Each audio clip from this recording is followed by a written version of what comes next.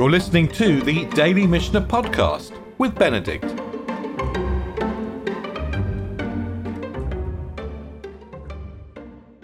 We're still at the beginning of chapter 4 of the Mishnah of Sukkah.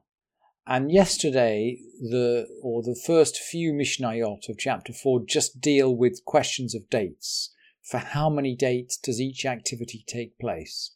And we learned that there's an intense interest in what happens if important parts of the festival fall on Shabbat. So, for example, if the first day of the festival falls on Shabbat, that really affects how we take the lulav.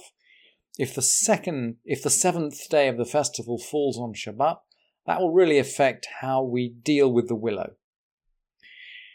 Then, having laid out, if you like, the basic date architecture of these mitzvot, the Mishnah is then going to get into the detail of how we celebrate these activities. And as we said when we started chapter 4 is focused on the temple. It's focused on the Beit Mikdash.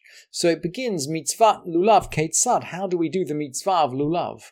Well, we've already looked in chapter 3 at the mitzvah of lulav in the synagogue. And we learned that everybody brings their lulav and they all mark it so that they know which is theirs. And then the following day, if it's Shabbat, in other words, if it's Shabbat, they'll bring the lulavim on Erev Shabbat. And then the following day they come to shul and they can shake the lulav. And everybody marks their lulav. They all know whose is whose. But in the temple it's different because there are thousands of people in the temple. It's absolutely impossible to figure out what is going on. So what do? What do they do if the first day of the festival falls on Shabbat? Because we said yesterday, remember, that if on the first day of the festival there's a special mitzvah, a special command to take the lulav. So even ulekachtem lachem bayom harishon, you'll take the lulav on the first day. So even if the first day falls on Shabbat, we're still going to take the lulav. So how does it work? Yom tov harishon shel chag shechal liyot b'Shabbat. So the first day of the festival falls on Shabbat. Molichin et lulavehen lahar habayit. They bring their lulavim to the Temple Mount. And this is all the day before Shabbat, right? This is all going to be the day before Shabbat. They bring their lulavim to the Temple Mount the day before Shabbat. The Mishnah doesn't say this in so many words, but it expects us to understand that. Ve'hachazanim makablim mehen ve'sodrein oton al gav ha'itstaba. And the chazanim, we don't quite know who these chazanim are. Maybe they are cantors, but most of the commentators translate them as sort of attendants. They're the guys who run the temple. So the attendants would receive all these lulavim and they'd arrange them on top of something called the itstaba. Itstaba is a Greek word. And Koren, actually quoting Steinsaltz originally, thinks it's some kind of bench that you sort of build around. So Steinsaltz says, this is Evan Shoshan. Evan Shoshan. Evan Shoshan is a real lexicographer. Evan Shoshan thinks that it's some kind of bench that you sort of build around the building. So there's some kind of sort of bench built around, and they put them on top. The Gemara seems to think it's some kind of portico. So again, we talked about porticos before in the context of Sukkah. Maybe it's some kind of portico, they put them on the roof. Anyway, the attendants put them away somewhere, and it seems to be somewhere pretty high. Because, well, we'll find out in a minute why because. But anyway, they put them on the staba, on the bench or on the portico. And the elders laid theirs in a chamber. So they have a special chamber for the elders, lulavim. I think the elders just want to be protected from what happens next. So what happens next? Umlamdim otam lomar, and they teach the people to say, Kol mishimagia lulavi viado harehu lo v'matana. Whoever gets my lulav in his hand, let it be his as a gift. Remember, we need to shake our own lulav. So we train people to say, look, if my lulav ends up in someone's hand, it's his as a gift. L'machar, on the next day, that means on Shabbat morning, mashkimin muva'in, they get up really early and they come. Must have been thousands of people getting up early and coming to the temple. And the attendants throw them down before them. So this is why I think the Gemara thinks this thing is not a bench but a high roof, because the attendants are throwing these lulavim down in front of the crowds. And they are snatching at them, and people used to grab and hit each other. And when the Bet Din saw, when the court saw this was dangerous,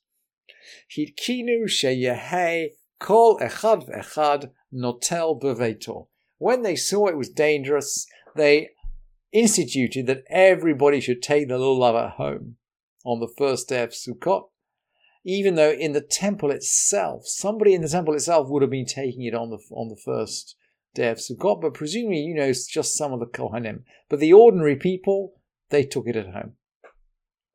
And it's an interesting message, actually, from a point of view of health and safety and saving of life. When the Bet Din saw this was not right, they did something about it. They took action. They saw and they took action.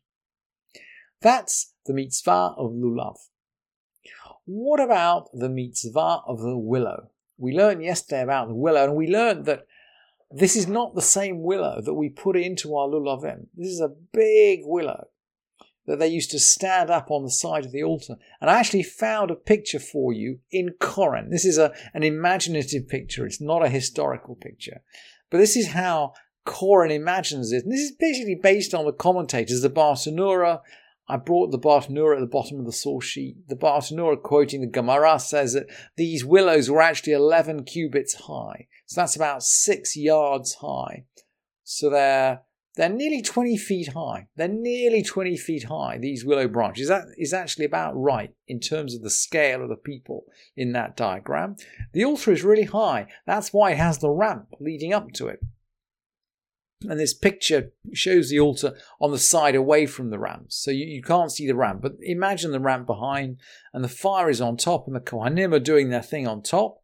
They're actually pouring, looks like the Kohen nearest to us is actually pouring water, because it's Sukkot.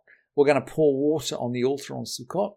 And there is a massive, massive willow branch at the side of the altar. And they'd have all these willow branches round the sides of the altar, gigantic willow branches. So how does it work? Mitzvat arava keitzad. How was the mitzvah of the willow? Makom haya lematam Yerushalayim v'nikra Motza. There was a place below Jerusalem called Motza. Interesting, there is still a place below Jerusalem called Motza. Although it's a modern place now, I have no idea whether it's the historical place. The Gemara actually, the Bartanura associated with a place called Kalanya. And he says it's a very short way away from Jerusalem. And in fact, Motza is a few miles out. So it's probably not the same Motza that we passed today where we drive on Route 1 out of Jerusalem. Anyway, there was this place called Motza. Yordim l'sham umlaktin misham murbiot shel arava. So they went down there and they gathered these tall branches of willow. Uva'in ve'zokfin otam b'tzidei hamizbeach. And they came and they stood them up at the sides of the altar. Ve'rashehem kfufin al gabei hamizbeach. And their heads were bowed over the top of the altar. Look, you can see we said yesterday, willow is a kind of a droopy thing. Generally, willow is a droopy thing, so we'd expect it to droop over the altar. And sure enough, you can see in this picture the willow is just starting to droop a little bit over the top of the altar. But willow is it's a very droopy tree, very droopy tree. So their tops are bent over the altar. Taku veheriu v'taku. So they sound the shofar then. They do a tekiah, a truah, and then a tekiah. Taku veheriu v'taku. And then, b'chol yom makifin et hamizbeach pam achat. And every day they walk round the altar once and they say, Ana Hashem Hoshiana, Ana Hashem Hatzlichana. These are our Hoshanot, right? And we do this right now in the Beit Knesset, in the synagogue, around a Sefer Torah, because we don't have the temple anymore. The Torah has replaced the temple, but they used to do it round the altar. So what we do now is kind of in memory of what they used to do then. Ve'oto hayom, this must be referring to the seventh day. Ve'oto hayom makifin et hamizbeach sheva pa'amim. And on that day, they go round 7 times. Bishat p'tiratan mahin omrim.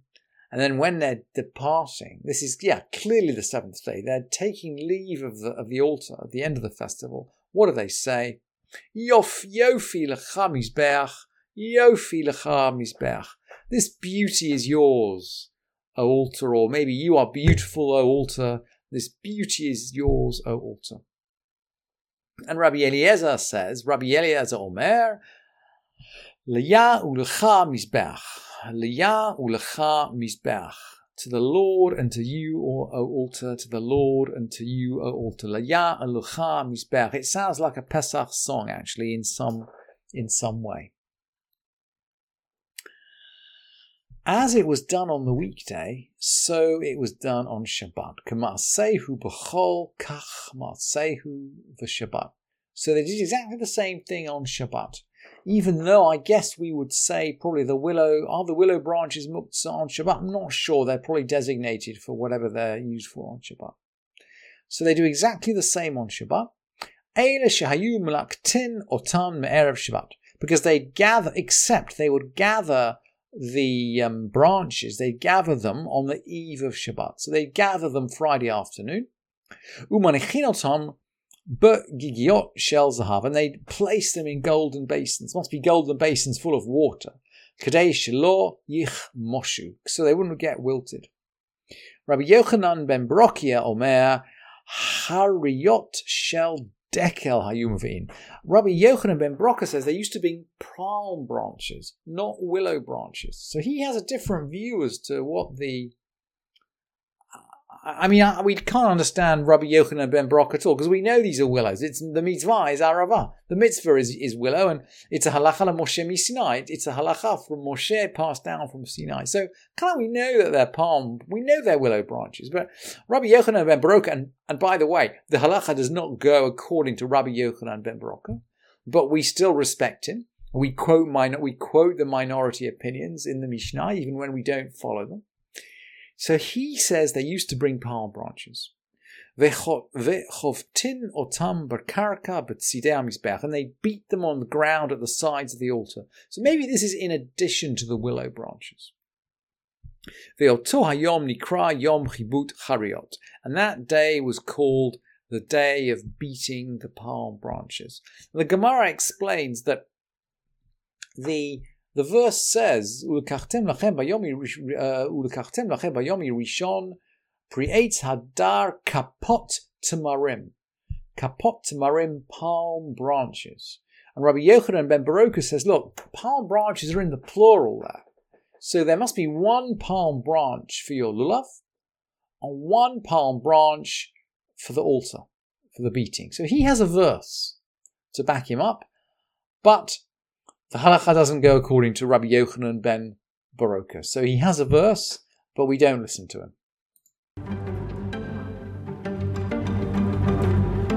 Thank you for listening to this edition of the Daily Mishnah Podcast with Benedict.